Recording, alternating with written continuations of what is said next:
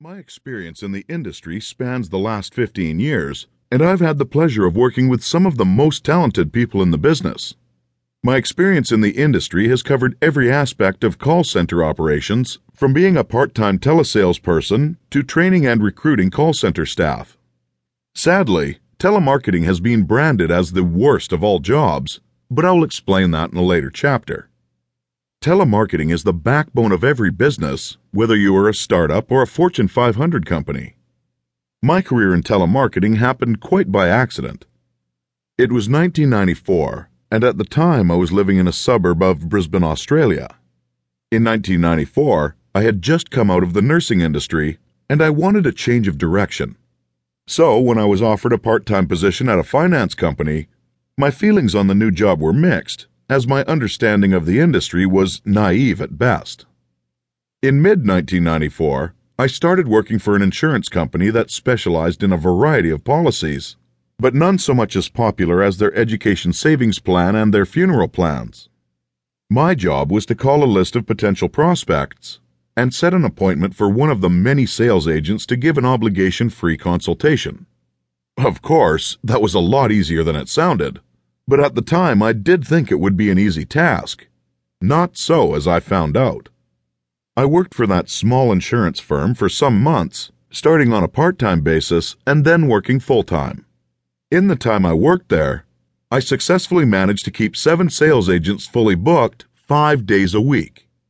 On any given week, I was booking 60 to 100 appointments a week, every week. Cold calling was never easy, especially calling residential listings. But I liked the job and I got to meet a variety of people, even if it meant that I was meeting them just over the phone. One of the first lessons I learned early was don't sound like a telemarketer. Sure, it can be easy to read a script, and even these days I hear it so often from telemarketers. They sit and read a script to the prospect and read it verbatim and sound like a robot. No wonder prospects tell them no. I will explain more about this topic in another chapter and how you can overcome the common mistake of sounding robotic. Another point that is important to remember is the art of dealing with rejection. Rejection is not an easy thing to overcome, as no one likes to be rejected, whether it is in work, pleasure, or otherwise. But as I learned, and you should learn, when a prospect says no, that is not giving you a rejection. They're rejecting the proposal or offer presented, and naturally, just because the prospect says no now, does not mean they will have the same mindset in 3 weeks or 3 months from now. In most cases, a prospect will say no because it does not fit their current methodologies, their budget, or they simply do not have the genuine time to look at what is being offered. If you run a business, you'll know what I'm talking about. I will explain more about this topic in the chapter, The Art of Dealing with Rejection. I can remember the days before the internet became popular.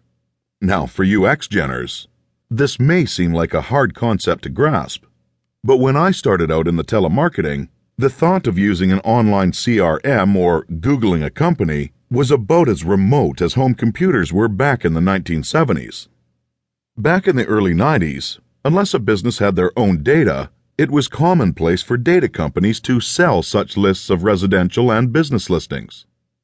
Quite often that data would be incorrect, as it was gathered by using the current records from the yellow and white pages.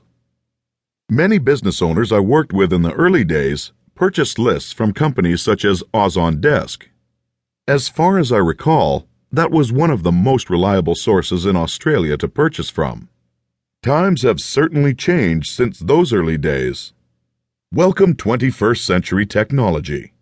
Today, even though there are reputable companies on the internet such as InfoUSA and Hoover's, where you can purchase the most up-to-date records of companies, still many small businesses will opt to search through their local yellow pages, either online or book, for prospects in their regional area. Data, accurate data, is the essential foundation of a thriving business. It is a means to introduce your product or service to other business people in your community, and unless you are a well-known corporation, if you own a business in the average city of more than 100,000 people, it is unlikely that prospects will even know you exist. So what does work in today's ever-changing